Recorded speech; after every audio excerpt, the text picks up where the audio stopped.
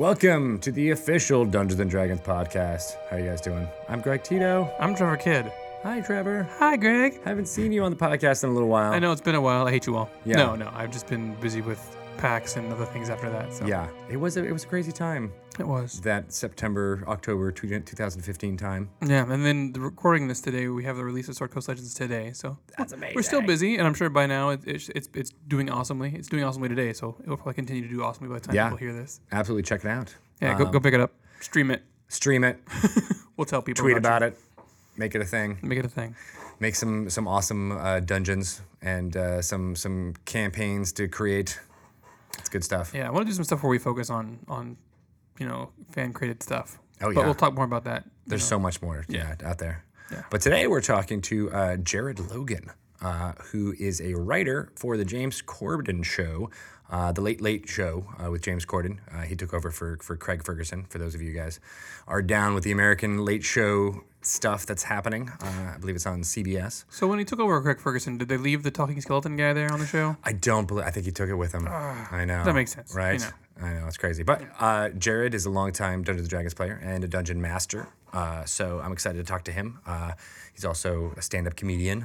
So I have some specific questions to ask him about stand-up comedianing. Have we ever talked to the podcast crew about your stand-up comedianing? I feel like it's been mentioned. I did it once. I did it for like 3 years in New York I did it City. once for 3 years. Yes, I did it once, and I gave it up for Lent and never went back. Nice. It's one of those things. I get the itch every once in a while, though, to pick it back up again. I'm sure I'll talk to Jared and be like, so, should I have given up? Should I have kept doing it? Well, the answer for every time I hear a comedian get asked that question, the answer is yes. Give it up. Yes, that's true. Less competition for them, I guess. Don't compete with me, one, and it's super freaking hard already. Nice. But before we get to our guest, there's some housekeeping stuff I want to talk to you guys about.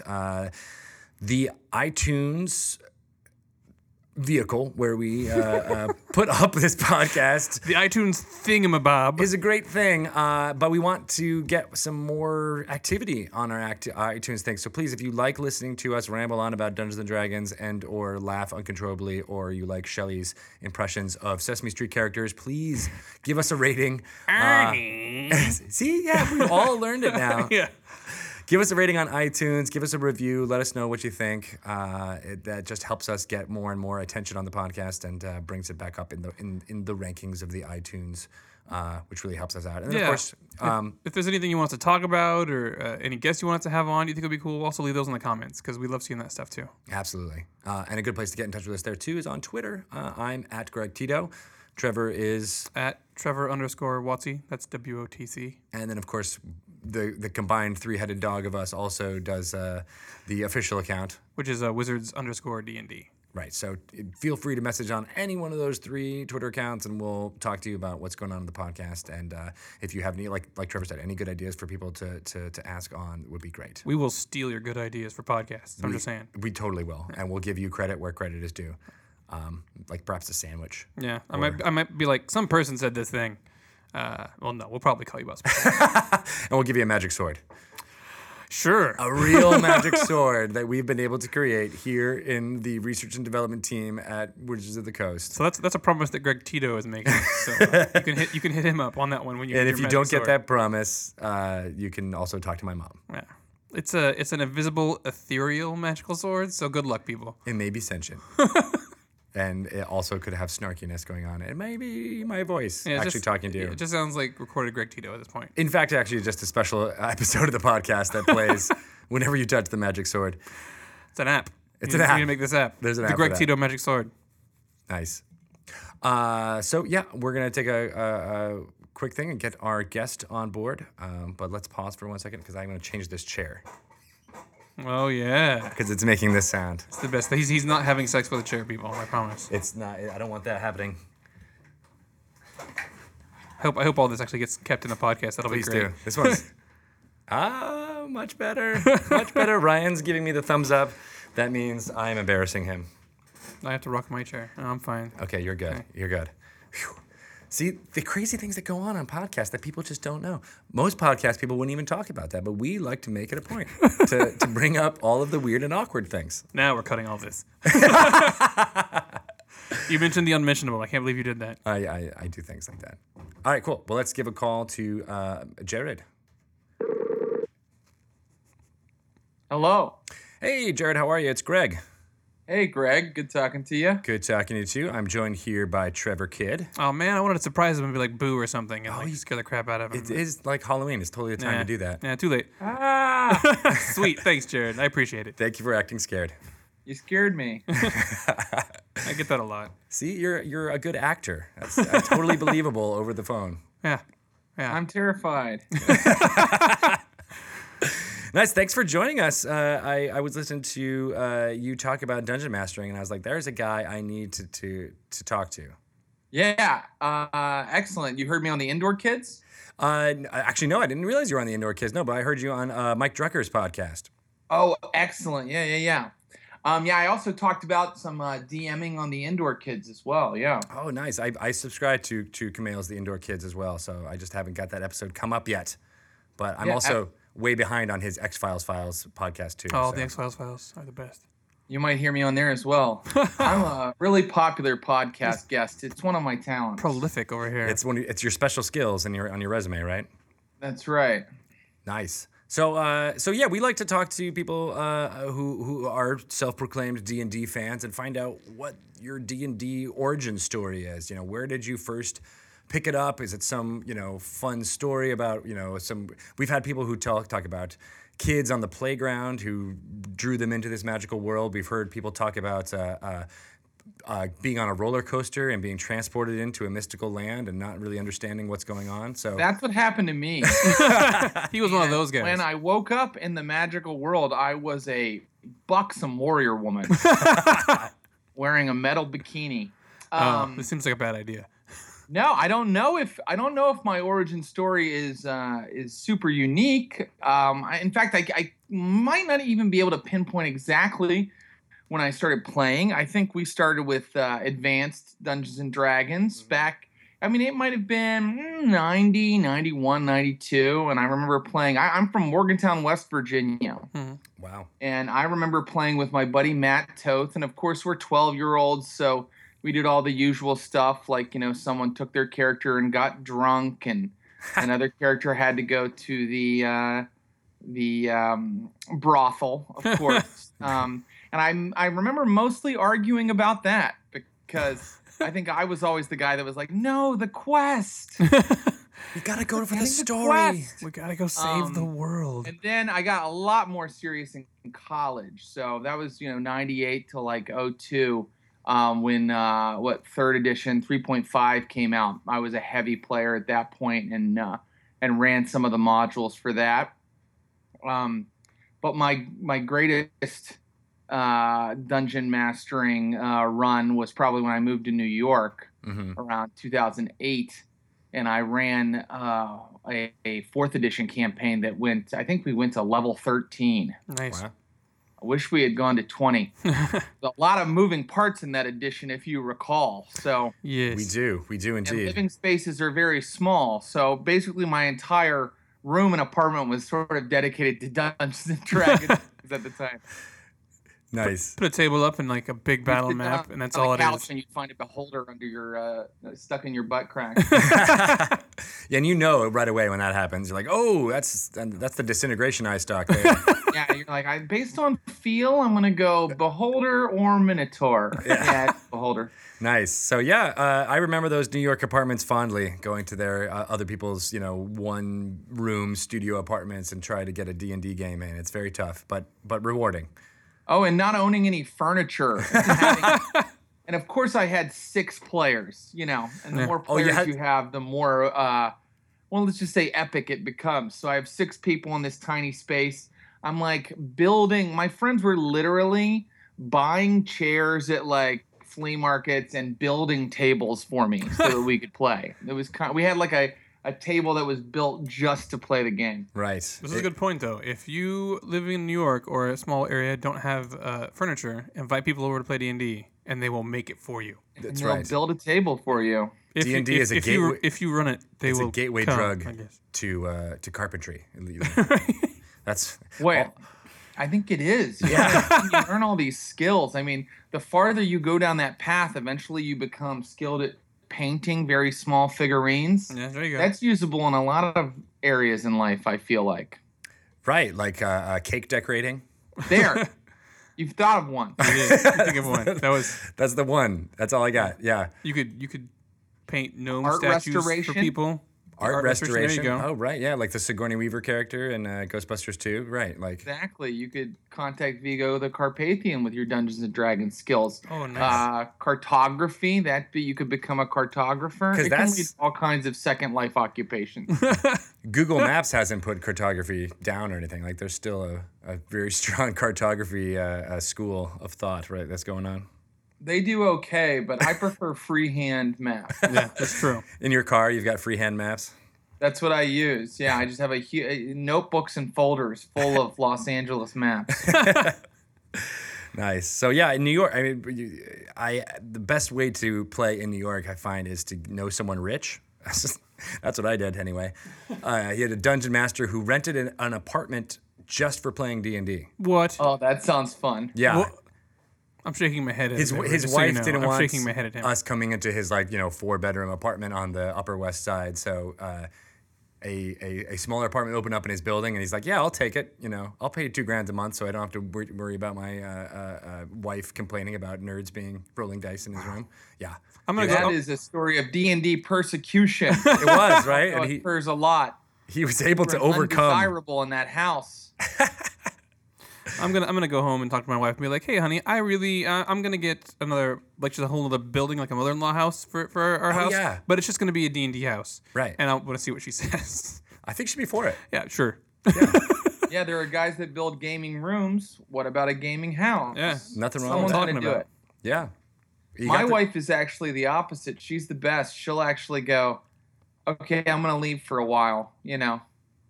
She's played as well, but she'll just be like, "Okay, that's your thing. Just so you don't have someone else in the room just kind of staring at you while you're doing it, I'm gonna leave for a while." Yeah, Dungeons and Dragons is a lot like sex. You don't want someone staring at you while it's going on. It is a private, sacred trust between player and dungeon master. It's very personal. It's very emotional. Exactly. You need to have all of those, wavelengths going in order for it to be meaningful. Yeah. Like, I'm a bad actor. I'm just gonna say that. Having no skills, never did it in school and everything. So if I had an audience when I was playing D&D, I'd be like, okay, I'm just gonna do nothing. I'm gonna sit here and. Yeah. I recently got to be a player. I'm always the dungeon master. I had to be a player for 5th edition. We just ran Upgraded. a short game, and yeah, I find that as the dungeon master, I'm able to do all these different characters and accents and all these different people. But as a player, it's way more fun because you just pick one accent. And then I pick someone, I just kind of pick one character trait and just play that over and over and over. And it leads to all kinds of hilarious disasters. So in this recent character you're talking about, did you have a personality trait that stuck out? Absolutely. I decided to play a paladin. And then I thought it would be real fun. This is how serious I am about this, guys. Keep in mind, I'm a very serious dungeon master. I decided it'd be real fun if he had Werner Herzog's voice. And then I decided that I would play to the hilt the most goody paladin possible. So basically, I'll just take a bunch of attacks just to get to someone to heal them or whatever. Right. And I took mostly healing and stuff like that. And just to do that while also saying Werner Herzog philosophical things like time creeps up upon us all. I kept saying shit like that. And the DM thought it was helpful and very unhelpful in certain circumstances to have me doing that. Also, since I worship the sun, I decided that my character, their country, they don't bury the dead. They put them as close to the sun as possible. So I don't know. At one point, the captain of the guard was get rid of these bodies, and I put them all in trees. This is makes the sense. kind of silly stuff that we get into in our games. But if you stay consistent with it, I think that's what's awesome. Yes. If you could Exactly right. If Yeah, you could stay keep up that consistent. Werner. Yeah, and I always feel like the main, I don't try to be funny. I just try to play it consistently over and over But then hopefully it leads to laughs, because I feel like that's the most important thing about role playing in general, is to like laugh really hard with your friends. Right. But it doesn't work if you're, yucking it up, making fun of the No. game itself, right? You have the only way. I think you hit it right on the nail, because it's like you have to be as real about it as possible, and that's where the absurdity of it all comes and makes people laugh. Absolutely. In fact, I would say when I run my games, I try to make them real dark, real very serious, but then that of course leads to a lot of fun things. Yeah, even though I'm a comedian, I never try to really joke very hard. I just try to play everything really serious, and it ends up being funny. Right. Yeah. So that's actually the new adventure that's out of the Abyss. Takes place in the Underdark, so it's obviously very, very dark. There's a lot of terrible things happening. The evil races battling back and forth. There's demon lords unleashed. But my favorite part about that adventure is there's these weird, Alice in Wonderland like characters that bring this brightness to an otherwise completely dark world, and it's that juxtaposition that works. And there are some literally crazy NPCs and other things, story elements that you bump into, and it's like, again, it's a dark place and stuff. It's crazy, but there are some hilarious things they can do depending on if the DM runs them correctly or runs them a certain way, not correctly. Right, but it wouldn't work if you were playing it up for comedy the entire time. Yeah. But just watching your friends do a little acting, or watching your friends commit to a personality type and interpret what their character would do in a bunch of different situations. That's just always funny. Just watching your friends work that out. It's just like hysterical. But of course I do have the friends who kind of like play themselves if they were good at stabbing things and wanted all the money in the world. I have a lot of those friends. Nice. So do you play with a lot of, you're in LA now on the James Corden show, correct? Yeah. Do you play with the other writers in the writer's room? Yeah, I play with one of the staff writers with this recent game where I was a player. His name's David Deneen Porter. And I met the guy and I immediately knew that he would love playing Dungeons and Dragons, and I was right. So I invited him right away. He had played, other games when he was a lot younger, but he'd never really played Dungeons and Dragons, and he loved it. He was like a chaotic neutral sorcerer, and he was about as amoral as he could possibly be. And Nice. That's what made him have fun, was just being a total jerk that just like, if an innocent gets burned by my spell, well, They shouldn't have been in the way. shouldn't have been in my way. Yeah. That's fun. Do you ever try to sneak in more D&D heavy jokes into the monologues or anything like that?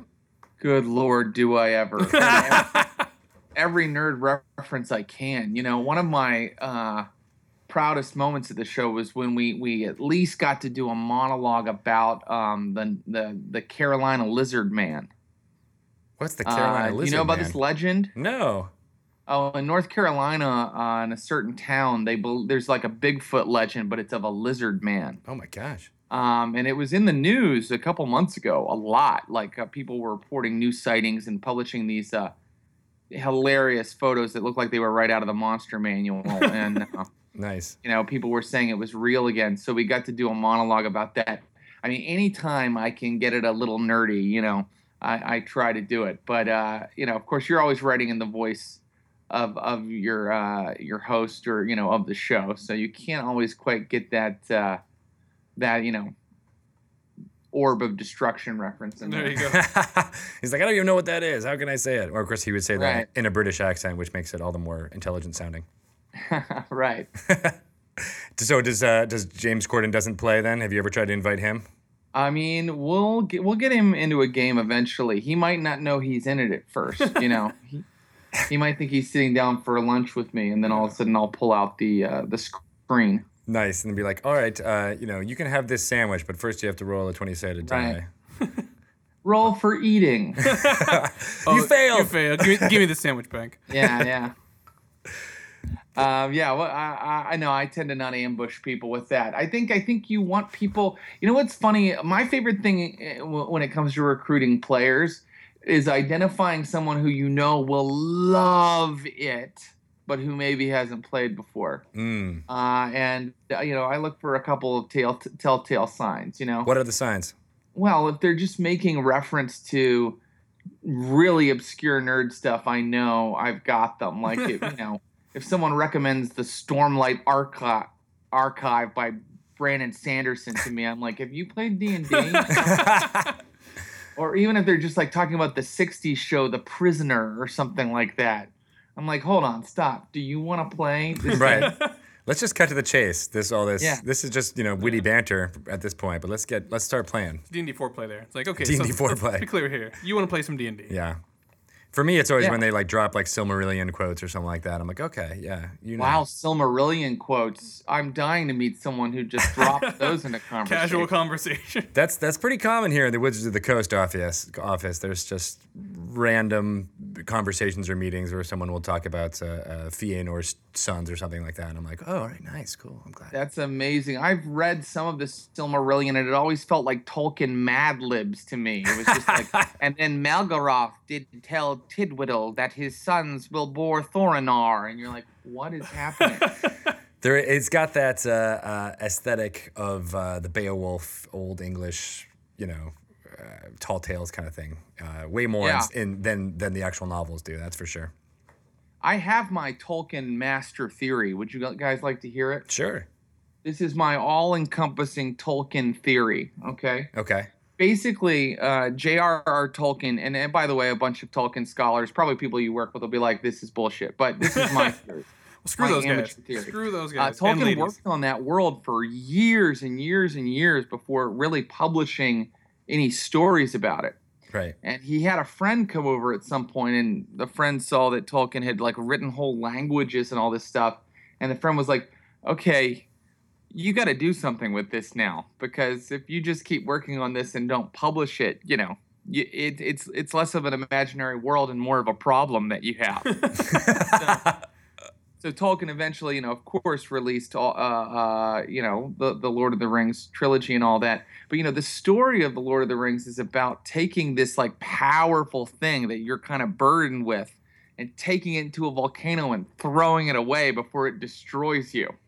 And I feel like that's what Tolkien was doing with Middle Earth. He was just like, I've been working on this for 20 years. I have to take it into Mount Doom and throw it into the fires. And that wasn't complete until the movies were done. And then I was like, all right, they're completely destroyed now. He finally ascended to the astral plane. Yeah. Gollum just kind of looks like someone who's just been working on a novel in a basement for 15 or 20 years, I always thought he was more of like a junkie looking person, but I guess that is also many authors It's as well. often the same thing. Well, Yeah. I would say I'm not a published author, but sitting down and writing and forgetting that you need to eat is not uncommon. That is true. I can definitely vouch for the fact that your hygiene sometimes suffers. Because you're like, I don't got to take a shower today. I'm just working on my writing. Which never happens when you're playing D&D. Like, you never forget about hygiene. You're always, eating as much Cheetos as you possibly can. And Dude, I've been doing a lot of 4-hour sessions because that works best with like people with jobs and stuff. And I've kind of like, perfected the idea of like the 4-hour, 3-hour session. yeah. But I lately I've been getting an itch for those like 8 or 9 hour sessions where you develop some body odor. I've been really, I'm craving that. You build up a sweat. Everything is, the room has got like an overall stank about it. Yeah, I understand that. Exactly. Yeah. You come into like a troll's lair, and you can also realize you smell all of the other players' socks. Right. It's olfactory senses. You really want to, if you are a really good DM, some people play, music in the background. You got to start having those scents, right? That you open up I've seen them actually advertised. There was a Kickstarter for this where people were saying like, okay, yeah, open this jar and it'll smell like dank cave. Yep. And you're like, all right. Wow. There are also like perfume/colognes that capture the same kind of thing. Yeah, you're like, this is a bustling medieval city. Yeah, That's really cool. I love that. it's next level DMing. I'm totally glad we went from perpetuating the stinky gamer myth, which isn't a myth. There are plenty of them, just not most I'm of us. saying I am one. Right. Only when you do those. Only when you do those Only for 8-hour myself. sessions. I stink after a while. Well, I think we all stink after a while. I think that's as most of us. I also think remember to shower, but It's true. Yeah, but no, the coolest thing I ever got was something sent to me where I had all these different scents that all all those things, and definitely it brings you back into, and it creates like a thing in your imagination way more than merely describing it or anything The like HBO Game of Thrones thing. did Yeah. that, right. that. Yeah, it was pretty bad. I definitely try to use music, but that's always like, I've spent hours on my maps and my adventure. I like to create my own a lot of the time, and and I've done all this work, so my last thought is always the music, and it's like as people are sitting down, I'm like throwing together a playlist, and inevitably something goes wrong, and like in the middle of the climactic battle, like, "Oh, Ricky, you're so fine," starts playing. And then you just go with it. Then you right? realize some songs like that really work for like a combat, Yeah, as long as it's got a beat and you can dance to It became a dance-off. Paper Planes is great for killing orcs. Yeah. Nice. Oh. I always wanted to have like a soundboard, like create not just a playlist as you were saying, but like have like a computer next to you that you could press a certain keystroke and be like, okay, this is my climactic music, this is my peaceful elven city music, this is my downtime shopping music, and have There's that. an app. I wish I could tell you the name, but one of my players in my New York campaign before I left New York had it. Oh, really? Yeah, he was almost like my audio engineer. He would cue up appropriate music, and then I could just worry about the NPCs in the game. Yeah, see, that's where, you're right. I think it would be best if you had someone else handling that aspect of it. Let's just hire Ryan to be the sound guy for all of our games. Yeah. Not even live games, just our games. Yeah, We'll just play in the office. We're talking, of course, about our podcast engineer, Ryan, who is always there to lend a hand with our oral intensity. Yeah, he's the creepy guy who's just listening this entire time, just so you guys know. Yeah, I like to listen. You know what would be even more awesome? Would be like a live band Dungeons and Dragons. It's like one of those like Renaissance fair bands. That would be really interesting. You'd have like volume issues. But Could you guys keep it down a little bit? Yeah. They would have to be like across a field or something. Or Yeah. or have the players mic'd strong enough so that it can overcome. Yeah, that would lend a whole. Yeah, we just did you were talking about the long sessions. We just did a 48-hour nonstop D&D session for charity for Extra Life. That's awesome. Here at the Wizards offices, and there was different players cycling in and out for basically the 4-hour sessions. But man, it would be awesome to have that all strung together. Oh yeah, we definitely used to do these like gamer weekends. If we were all stuck in town for Thanksgiving, we'd do like Thanksgaming or something like that, and we would go to like my buddy's house in New Jersey. We would just spend the weekend just playing Dungeons and Dragons. That's a good way to do it. So you were in New York. You said 2008, right? Yeah, 08 until just this year I moved to LA. Nice. So, what was your experience? You mentioned a few times gaming in New York, but did you ever go to any like public areas to game, or was it mostly apartment gaming? It's funny. I really I am a big believer in recruiting the right people and having the right players to really get the ultimate experience out of the game. So I haven't done a lot of going to like cons and gaming. Right. That's just not something I've had a lot of experience with. But I have players who do it and who love it, and they're used to that whole world because they also do Magic the Gathering at the same shops and Right. stuff like that. So, I'm open to it. I would love to try running a game at a con. That would be really exciting for me to run for strangers. Yeah. You would try that because I think that's where you would get a lot of those marathon sessions you were talking about because there's people there who are basically trapped there all weekend long. And it'd be fun for me because I'm a performer, so I'm used to being in front of strangers. I think it would be kind of cool to be in front of like just 6 strangers, and run a game. That'd be a lot of fun. Yeah, I think knowing what I know about you just from this conversation, that you would not love the player aspect of it. Like I don't think you would like to be a player in a con game, but running it, I think is something that it's worth a try. Until I gotta be honest, until this last D&D 5th session, which I really loved being a player in that. Just how the rules have changed a little bit. I found it a lot more engaging for me as a player. Whenever I've tried to be a player in any role playing game in the past, I'm such a jerk DM. I'm just like, when is it my turn? Like, how long do I have to wait? I have acting I want to do. And then, I'd rather be exhausted and spend more hours on it, but then like but be playing the whole time, as the dungeon master. Yeah, yeah. But then this last experience, I was like, no, the pacing of it is so different from some of the earlier editions, and I just felt engaged and had fun the whole time. So it was really good. Oh, awesome, man. That's good to hear. Always good to hear. And you also mentioned that you were dabbling with some of the pre-published adventures too. Ooh. Yeah. Let's see. Yeah. What on Drucker's podcast, I talked about it. Well, definitely back in the day we used all the pre-published adventures. Yeah. So some of that went down. I haven't really dug into any of the with the 5th edition game we were playing. It was really my friend's own world. Right. It was and he plays humans only because he's a big Game of Thrones fan. So there were no elves or halflings, but yeah, I love using pre-published sometimes. It's perfect for when people are like, can we do a game tonight? And I'm like, yeah, come on over. Right.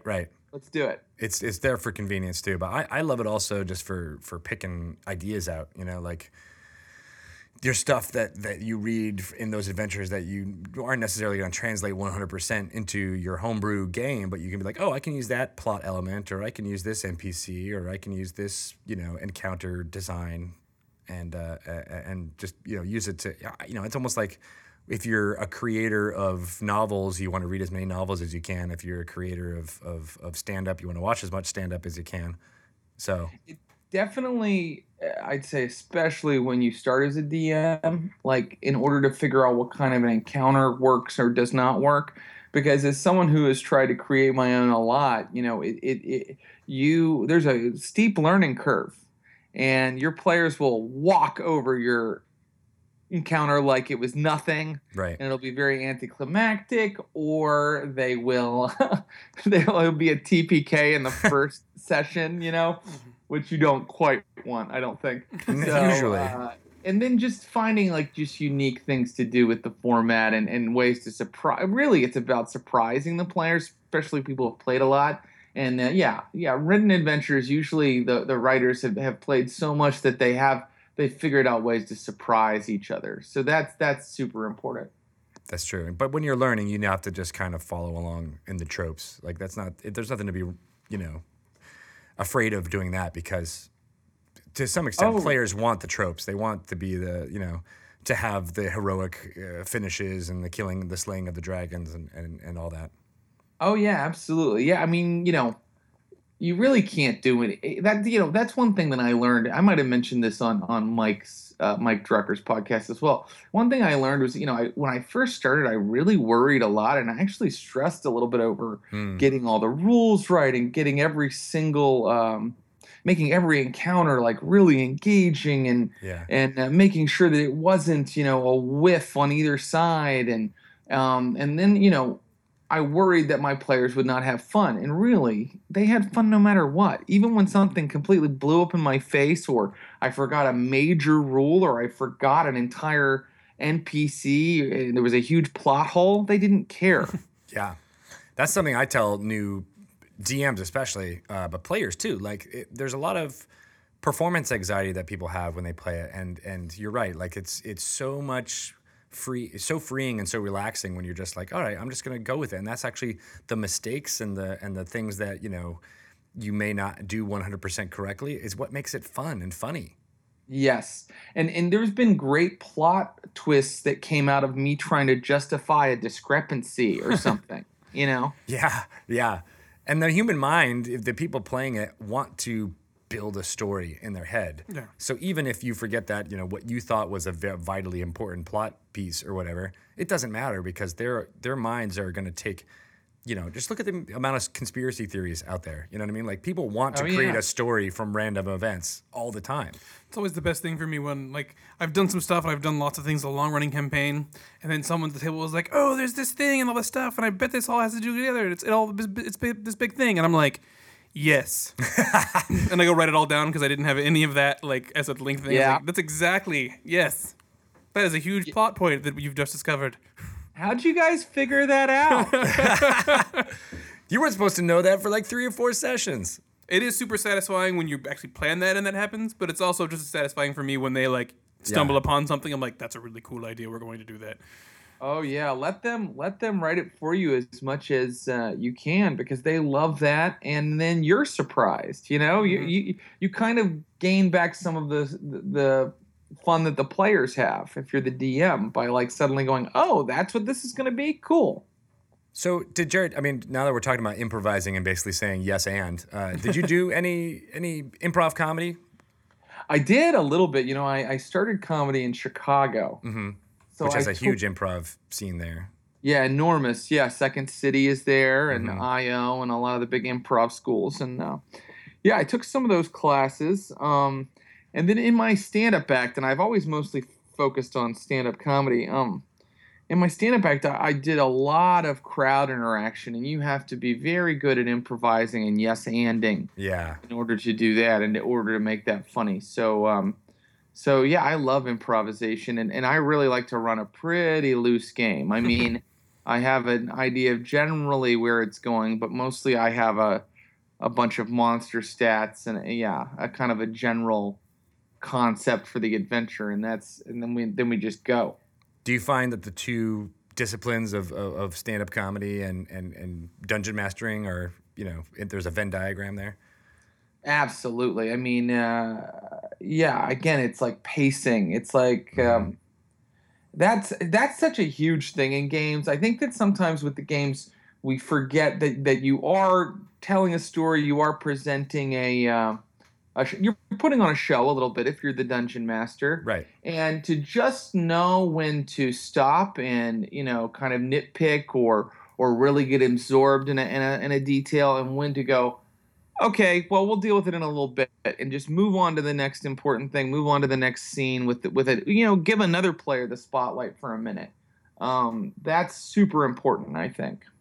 Yeah, me too. And I think that's the kind of stuff that you develop over time. Like you're not going to be able to jump right into doing that on your first session dungeon mastering, but like the more experience you have, you'll get that sense of the table, you know?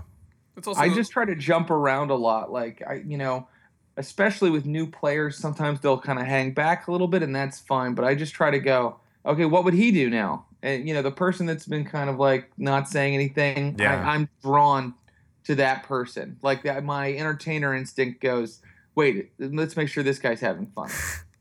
Did you do that in the crowd too? When you're like, that guy's not laughing at my jokes. Let me go Are directly you to kidding? him. I'm notorious. Yeah, I go, if someone's sitting there with their arms crossed, I'm going to make fun of them. It's a little different from being like, what would you like to do? Or how can I make you have more fun like I am as a DM? But like, yeah, as a comedian, I'm like, what can I do to make you laugh? Why are you sitting there with your arms crossed? Nice. Don't bring that energy at me. Did you ever see Jessica Kirson do that? I've seen Jessica. She's super funny. Yeah, she was the best. I thought at Gotham Comedy Club. Man, she would have me. I saw her, her do her same set countless times, 15, 20 times, but it always cracked me up because she always had those, direct things to the audience That's great. yeah. I try to, I try to know, as a very nerdy person, I'm drawn to, I like to read, and I try to know enough that if I can get a specific out of someone about where they're from or what they do, like something very specific, then I have just enough knowledge to talk about it. Sometimes it's funny how ignorant I am about it, Right. but that's okay too. We can have some kind of, because what's funny and entertaining in any kind of like presentation or show is you got to get specific. You can't make the same joke 100 other people would make about the fact that the guy's bald. Right. You have to talk about the fact that he, I don't know, he's from Tasmania and have something to say about that. Yeah. it was always part of the of doing stand up that I never grasped. I was always much more of the writer person and would craft all my jokes and never got into that being able to improvise off of. But now I feel like with my dungeon mastering skills, I might be able to do it. Yeah, gotta get back up there Yeah. to your stand up. Of course, and then I'll roll some Well, d20s. there's so many different approaches, and they're all valid. I don't think that crowd interaction or improvising is the only way to do stand up or the only way to do dungeon mastering. I've had awesome dungeon masters who were like, around this corner, these are the exact things that are there, and it is a reality that does not change. and it was great.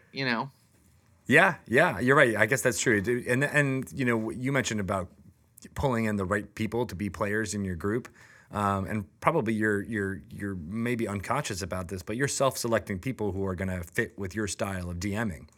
Absolutely. And it can backfire if you're like, okay, I really like this person. He's really into D&D, or she's really into D&D, but for whatever reason, they were more into a different genre, a different subgenre of fantasy, whereas I'm really like this. Like your guy who's saying was, wanted a humans only. Well, what if I really want to play an elf and I really just like playing elf characters? Yeah. You're just not going to jive. You're an elf in a human's body. Deal with it. I love elves. I do like elves too. People tease me about loving elves, but I just like I like high elves. I like all the I don't know what I want to say, the baroqueness of it. The sadness that they're all going to die, or oh yes, but they've got so much power. It's the nice. deep melancholy. See, there's something just inherently funny about that for me. I don't know why. It is, it can be funny and kind of you can see the ironic side of it while also just appreciating it. Absolutely. All right, man. Well, it's been really good talking to you. I say this every time, but I could really just talk about D&D forever with people. Well, let's talk about it some more sometime. I really enjoyed talking to you guys. Absolutely. And you're actually going to be in Seattle soon, right? That's right, on the 6th. Yeah, of November. What is the venue you're doing your show at? It's the Triple Door. It's an 8:00 show. Please come out. I'm gonna have another hilarious comic, Brian Cook, on there with me. And if I know some Dungeons and Dragons fans are coming, I'll make sure I do that material. Nice. Well, this podcast should definitely go up before then. So we'll let everybody know. Head to the Triple Door on November 6th at 8:00. That sounds fun, dude. It's an awesome venue. So got an awesome comedian, is it awesome nice? venue, good times. I'm excited. I love Seattle. Me too, man. I've just moved here, so I'm still learning all the ins and the outs of it. It's a great We're city. fans. We're fans. We like it here. Nice. All right. Well, cool. Thanks, Jared. And we'll Thanks, definitely have guys. you on soon. Thank you. Take it easy. Later. That was super fun. That was super fun. Yeah. I mean, I always feel like when we have someone who's basically a comedian on, that it's like, okay, I'm just going to sit here and listen. I'm going to say a few things every once in a while and be like, okay, that's funny. That was entertaining. The best part about it is that he's not even like really telling jokes. It's No. it's just his delivery and his confidence in what he's talking about. It was very, very cool. I always love any time we get people on talking about DMing. We generally, again, it's not like we're trying to like get a specific kind of DM on or anything, but we generally all have like the same kinds of ideas of like, let the players run with the story from time to time and all this other stuff. Not that you always have to. You can be a kind of guy that's like, here's the story. It's going to be on rails. That is fine sometimes too, right? Yeah. But Especially for con games and stuff that we're talking about. Yeah. yeah, for sure. But it's always great to hear like, oh look, we all kind of agree that this is what makes it fun, or we care more about the fun and less about this kind of other stuff. Or like group storytelling is cool and all these things. So Yeah, and I think that's one cool thing about doing this podcast, week after week, is you're getting to hear the different folk who pay attention to the kind of same things that we pay attention to when we're talking about these games, and then as consumers and people who are doing their own entertainment stuff too, that everybody's talking about it and thinking about it in the same terms. It's really enlightening, and I hope people think about this. All the recordings of this podcast is like a living history of how dungeon mastering works. Yeah. And there's definitely not like one way to do it right, which I think you also get from the podcast and all the other stuff we do. It's just there's a lot of little things that come up, like letting your players run with things, giving them a little bit of headway for stuff, all these things that come up that are cool tools to use from time to time for your game. But you can do it any number of ways. Yeah, for sure. Very cool. I'm actually looking forward to your game, which I might be in tomorrow, because I have to suddenly. That's right. I'm gonna grab one of the NPCs and play with it. I think. That's what I was thinking. So I'm gonna do like one of them's got. Give me a really quirky one, and then we'll just play up the that quirk a crap ton. Nice. You might be good with Stool, the little brother Mike and Ed. Yes, I was watching him last time we were streaming, and yes, I'm intrigued. Yes. He's so nice. He's so cute. sweet. Yeah. How could you not be? I want to like hug everybody. Yeah, exactly. Just like rub up against them like you're a little puppy dog. So you've got who's out? Oh, Demetrios is out, which is sad. Yeah, so he had a lot of personality. He does. So it's like I don't want to play his character. Too much personality. But it would be a good idea to do the NPC. I think that's a great idea. I'm just gonna hug Adam. Is Adam one of your players? Adam is there too. Yeah, I'm just gonna like hug Adam the entire time. Aw, sweet. And you'll just shoot out your rapport spores. Rapport spores. Was that actually in the adventure where they called rapport spores? Yeah, Nice. That's what they do. All right, well, great. Thanks for listening, you guys. I am Greg Tito, and you can follow me on Twitter at Greg Tito. Yes, I am Trevor Kidd. You can follow me on Twitter at Trevor_Watsy. And then, of course, there's our main Twitter account for D&D, which is Wizards_D&D. And again, we mentioned this at the top, but please go ahead and give us a review or a rating on iTunes. That will just help us know more about what's going on with the podcast, whether you guys want more stuff to talk about this or different topics. You know, if you want to talk about monsters or how to role play, that kind of thing. We're really thinking about new ways to bring this podcast out to new and different ways. And as well, if you hear of any celebrities or people in your community that you think would be really interesting to talk to, by all means, look us up on Twitter and let us know. I think that'd be awesome. Definitely. Cool. Thanks a lot, guys. Thanks, We'll everybody. Talk to you soon.